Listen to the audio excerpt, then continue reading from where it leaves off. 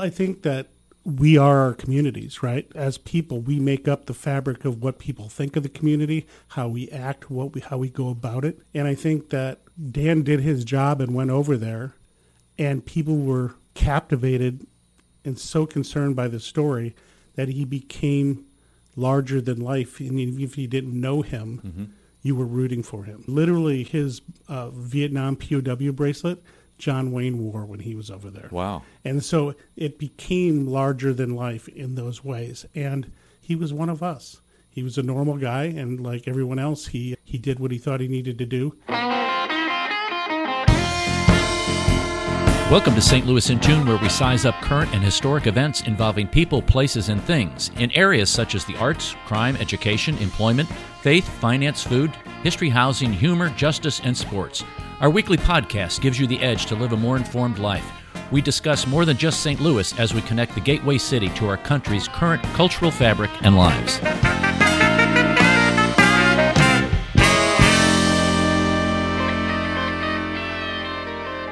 We have director Tim Breitbach on the show here. Tim's got a very interesting career, and we're going to let him talk about it because he started as an advertising copywriter, and now he is one of the directors that is being featured in the St. Louis Filmmaker Showcase. He directed The Final 19, which is a documentary talking about the harrowing true story of Sergeant Dan Hafel as one of the final 19 prisoners of war to come home from the Vietnam War. Tim, welcome to St. Louis in Tune. Thank you very much. Glad to be here. Now, your career, bring us up to date from when you started, because being a advertising copywriter has a little bit to do with directing, but I'm trying to get that transition for folks who are just driving around and listening at home right now. Yeah, I think it all started being a storyteller as a kid, and in fourth grade, I rewrote Huck Finn into a play. It's just so I was just always writing and always had stories to tell. When I went to college at Iowa State, I wanted to go into sports journalism, but the classes were full, so I took some advertising classes and I go, oh, I like this. This is cool. I like to be able to sell products, to do different things, like the business angle of it. So I went on to be an advertising cop throughout the country, landed in San Francisco, and ended up starting an ad agency called Asylum with one partner because we believed content, long-form content, through the internet was the way of the future, right? It took form over function. So it's like function over form. So the idea was a story would be as long as it needed to be, not fitting a 30-second window, a 15-second slot, a 60-second radio ad. You know what I'm talking about. So we thought that was the future. We were a little ahead of our time. Right. We had a good agency from 95 to 2005. But during the middle of that, my business partner and I wrote a script called Dopamine that got into the Sundance Filmmakers Labs. Wow. And so you go from being an ad guy to then going into this amazing, prestigious, super cool, laid-back environment where you're hanging with Robert Redford. You got Kathy Bates sitting alongside. One of my mentors was Stuart Stern, Rebel Without a Cause. Wow. And you just had amazing people to learn from. And it was such a generous environment, so not advertising. yeah, it's cutthroat. So it was just, it gets cutthroat later, believe me. Right. You believe me. Trying to sell a film at Sundance in Park City when the snow's coming down, it's a pretty daunting task. But at the same time, I've always loved story, and people are at the heart of the stories. And I've always had empathy, and so to be able to do that. So I got into scripted projects a lot more, and then I did a private documentary on this thing called the San Francisco Sheriff's Air Squadron. And it was a bunch of World War II pilots, the greatest generation, who had their own planes, who would do relief missions in the Bay Area, San Francisco Bay Area, to earthquake victims, to children with cancer that needed to get flown to their... But they also went down and did boondoggles and looked for the head of Pancho Villa down in Mexico having a tequila run. So They were the greatest generation indeed. And so I did that, and I got so deep into these stories, and I had people crying and doing it, and I suddenly realized the power that I had to be able to help these people tell their stories. And so I became very committed to the real story kind of side of the business rather than the coming up with the false or the narrative or the fiction. So when you're growing up and you're rewriting Huck Finn, did you have that performed, or did you say, hey, get my neighbors, I don't know if you have siblings, get my siblings, we're going to do this thing? We did it in school. Okay. It was one of those things that and you didn't do the full play, you didn't put the full thing on, but it was for a class, and it's just, I had great teachers. I grew up in Dubuque, Iowa, went through the Catholic school system up there, and they just all support. If you had a little spark to you, they're going to allow the spark to come out. So what brings you to St. Louis from San Francisco? My brother is at St. Louis University, and he used to be their head athletic trainer there for years. His name is Tony Breitbach, or Anthony Breitbach, and he got his PhD, and he's a professor there. And I only have one sibling. We knew he was going to be here. My parents lived on Truman Lake. They had a fishing resort down there called Hickory Hollow in Tightwad, Missouri, and population 50. And I just had my first child, and so it was time to get out of California, so we all settled here in St. Louis. And in fact, I moved right under Rock Hill Drive in Rock Hill. Wow. And so I was really close. Like, this is the neighborhood. It was the neighborhood that always was getting threatened to be a target, right? It's just like and getting disheveled, but it hung on. Now, talk about this story, The Final 19, about Sergeant Dan Hafel, and he went to the Vietnam War. I know, having watched the show, he dropped out of school, and he comes from a family of a lot of military-based, well, all of his family was in the military, and really the town really supported the military, and I think there was an expectation that you went. Talk a little bit about the Final 19 and Dan, because there's a connection you have with him. Yeah, Dan's father and my grandmother were first cousins. Okay. And these big Catholic families that all came to settle up in that area around there, Balltown, Guttenberg, Buena Vista, were like clans. You have 30, 40, 50, 60, 100 cousins that all are they're close related, they're not so close related, but they're all share the same name, so they shared the clan. And I knew of Dan when I grew up. I was younger then. I wouldn't have registered the war in that way. Mm-hmm. But after I had some success, when I was out in California, my cousins who worked on their cars, their convertibles and all this kind of stuff, their old classic cars, said, Tim, you need to tell this story. So I came back and I met Dan, and the first time I met him, I just let the tape roll.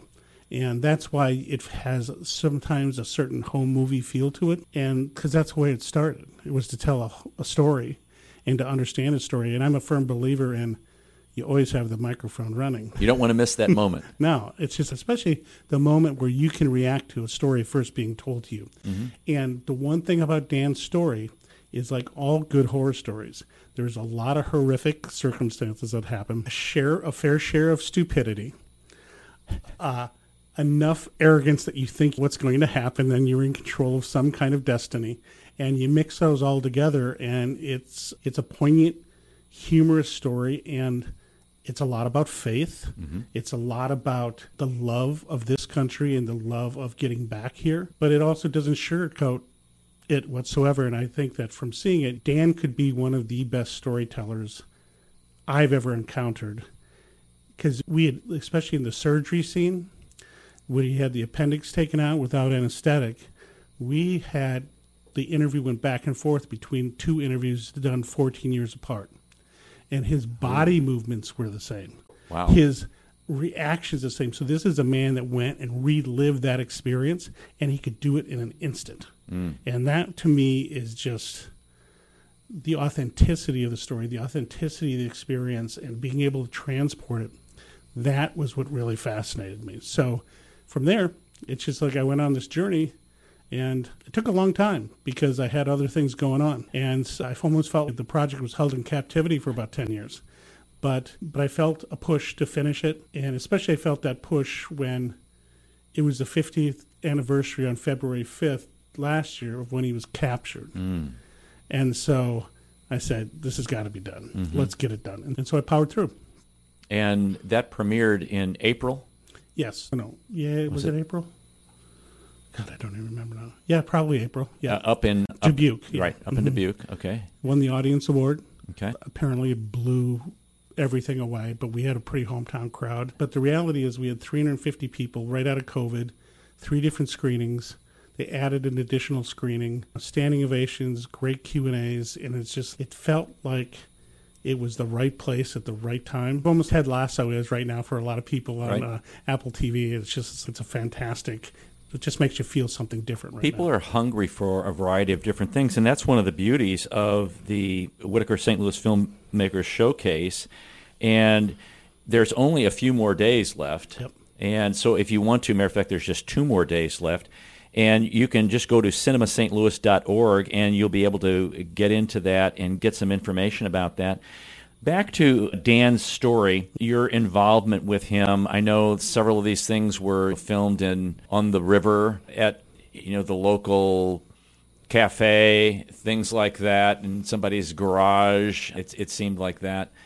And a lot of the townsfolk really seem to get involved and supportive because you're given background. Dan's given his own background, and then you're kind of given background of what other people think about him. How do those two mesh together, and what's the importance of that? I think that we are our communities, right? As people, we make up the fabric of what people think of the community, how we act, how we go about it. And I think that Dan did his job and went over there, and people were captivated and so concerned by the story that he became larger than life. And even if you didn't know him, you were rooting for him. Literally, his Vietnam POW bracelet, John Wayne wore when he was over there. Wow. And so it became larger than life in those ways. And he was one of us. He was a normal guy, and like everyone else, he did what he thought he needed to do.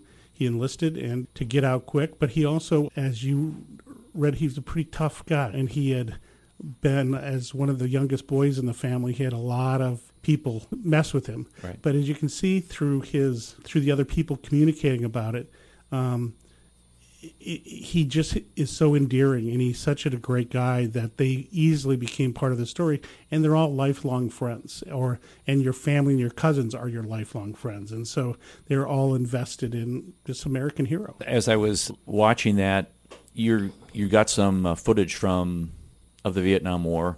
How do you obtain things like that for those budding directors out there who are listening to this? One of the cool things is that YouTube has a lot of stuff out there, and Vietnam veterans in specific like to share their stuff, and they like to see their stories told, so they're willing to get that. And then some stuff's in the public domain, because it's been quite a long time. And then all their stuff is you just ask.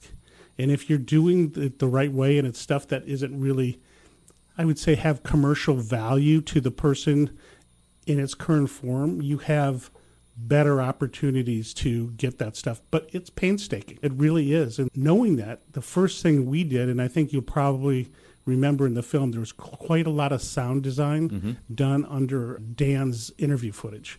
And so the first thing we did is we said, the best asset we have is Dan, him telling the story. So let's build up the sound library around him as he's telling that story to put people in the scene. And then we'll go about adding in footage, because we weren't going to go shoot in Vietnam. Yeah. And if I said to Dan, let's go to Vietnam, he said, the hell we are. Yeah, no, we're not going to do that. Yeah. And so then in turn, I funded the film. And self-funding a film means every time you make a decision to include anything, you're also saying, are we going on vacation this year? Are we doing this? Are we doing these things? So the sacrifices you make when you self-fund something are very real to your family. And so it was, so that's one of the reasons that you say, can I go shoot this, or can I do it a different way? Can I go do this or do it a different way? And I think I would have never done it any other way, because it made me literally, I was a cameraman. I was shooting at Jefferson Barracks. I was shooting in Golden Gate Park, Eagle Point Park over the Mississippi River, because they have a Japanese tea garden, making it look like it was some kind of temple or something like that. It's like, how do you recreate a helicopter going down? How do you recreate the feeling of looking around for your helicopter mate in the jungle? And so all of that was like, I would literally keep the camera in my car, and I would see something. I'd see a cool bluff down in by Arnold, between Arnold and Fenton. I would get out and I'd pull over the side, and I would see the light coming through the trees at a certain way. I'd lay on my back and film that as if Dan was laying on his back. And I would do that on Saturday mornings and say, I need to get this for my editor, because he's not going to be able to tell this story another way. Yeah, that's very interesting. And when you lay things out, Do you script it out how you want to proceed throughout the film, or what's your thought process on how you do that, or what's your design? I was lucky enough to have produced about 25 television shows in the reality genre when I was at Cool Fire Studios. I helped start the TV division there. And so I've learned how to take note cards and create a card wall that breaks out a story by acts. Okay. And in the TV world, it's very specific acts because of the timing of the commercials. Right. So they all have a very specific format. So for me, seeing the big picture and putting it up on a wall is not hard. But I also had a chronology. I had a chronology to work with. So I knew I had a time window. And so I broke out by acts what was the key moments. Like when he had malaria was the end of the first act, right? It's just this like, and when he was in captivity was the beginning of the third act. And then I realized I came to it, I go, everyone that watches this film is going to want to know what Dan's doing now. So I had to put the epilogue there. And just so you know, the interview with his son and his wife, Sue and Jesse, were finished 2 weeks before Dubuque Festival. And they are essential to the ending of the film. And so it was one of those things that even though it took 14 years, you never stop. It's just like if you can improve it in some kind of way, it's just like you're going to do that. And that continues to this day. So That's a very interesting comment that you made, because I will watch some documentaries on things that happened in my lifetime, and you wonder at the end of the film, well, what happened to these people? And I think I've seen more films that do that. This person, and then they'll have a couple sentences, they went on to do this and they died, or they're still living and this is what's going on, which is very helpful to get a completion. And rather than you're up in the air, what happened to that person? Well, I've just invested my life with them and gone through the experience with them. Now what's going on with them? Sure. And that's important. Yeah, and I think that so many people were behind them to not have that euphoria of him being home and not being able to capture and tell that part of the story would have been a disservice to the whole of the storyteller. You know what I mean? Because everybody was affected in a different way. And to be able to articulate, that was fantastic. One of the other things that I think is incredibly unique to the film is I wrote a song called "Oh Pau Mia, Set Him Free." And I wrote it with Pearl Breitbach, who's my aunt, and I wrote it with her musician partner, Scott Guthrie. And the idea for the concept was Pau Mia is prisoner of war, missing in action. And so I saw her as like a Greek god or an angel. And I thought about Dan's mom, Florence, and that candlelight vigil and her praying the whole time. And so then I thought of, is this a patron saint to the prisoners? Is this a patron saint to all these people? So I saw Pau Mia as this female presence keeping watch over these guys and girls to make sure they didn't feel harmed. So the idea was, "Oh, Pau Mia, set him free." And then what we did is I said, okay, I want to use this as a vehicle throughout the film. And it became a 35-verse song. You had a lot to tell there. Yeah, and it's just, so there were 35 stories. And so then Pearl, my aunt, she had seen from some of my original lyrics that I had mentioned Fortunate Son. And so she goes, what if we put a tiny little reference in each of the verses to a song from the era? And so you'll hear Satisfaction in there, you'll hear Fire, you'll hear all kinds of stuff like that. So that to me became one of the most proud moments of the piece, because as a filmmaker, starting from scratch, you can use all your tools. And when you fund your own film, you can say, I want to write a song. Exactly. I want to exercise this part of me, and no one's going to tell me I can't. Right. Because you're funding it. Exactly. Even if I suck. I'm not going to sing it. Right. It's just, and I don't write music, but it's, you can collaborate. And that's the beauty of all these things, is a great collaboration. We've been talking to Tim Breitbach. He is a director, and he directed The Final 19, which is a documentary for the St. Louis Filmmakers Showcase. Just briefly, Tim, talk about the showcase. The showcase is amazing. Cliff Froelich and Chris Clark run it, and they select local filmmakers with a local pedigree, a story that's localized, anything to highlight the region and its people and its filmmakers. And it's virtual this year and was last year because of COVID, obviously, but it is, for me in my film, it helped because everyone from that's deployed, that's in different parts of the world, say, God, where can I see it? And so before you get a distribution deal, you have things like this that allow people to see it. So it's fantastic. Right. And they're a real nurturing organization. So the next step is potentially getting into this International Film Festival with it. So it's like an incubator, if you will, a way to get in with the group. So I was referred by Cliff when I first moved here to be an adjunct professor at Webster University, mm-hmm. and my editor was one of my students in my first screenwriting class. His name is Ryan Wells. So it's a very tight community. It is a tight community, and we've had Chris on the show a couple of times talking about this prior to COVID, and it's a great thing that happens in St. Louis. They've done a good job of getting it online because of COVID. And so you have just a couple more days, folks. Go to cinemastlouis.org, and check out the St. Louis Filmmakers Showcase. That's for the Final 19 by Tim Breitbach. There's also several other movies on there that you can watch. Tim, thanks for coming into St. Louis in Tune today. Thanks for having me and being so generous with your time. No problem. We are glad you listened to this episode of St. Louis in Tune. Please share this podcast or tell a friend. St. Louis in Tune is produced in cooperation with KWRH 92.9 FM and Motif Media Group. For St. Louis in Tune, I'm Arnold Strickland.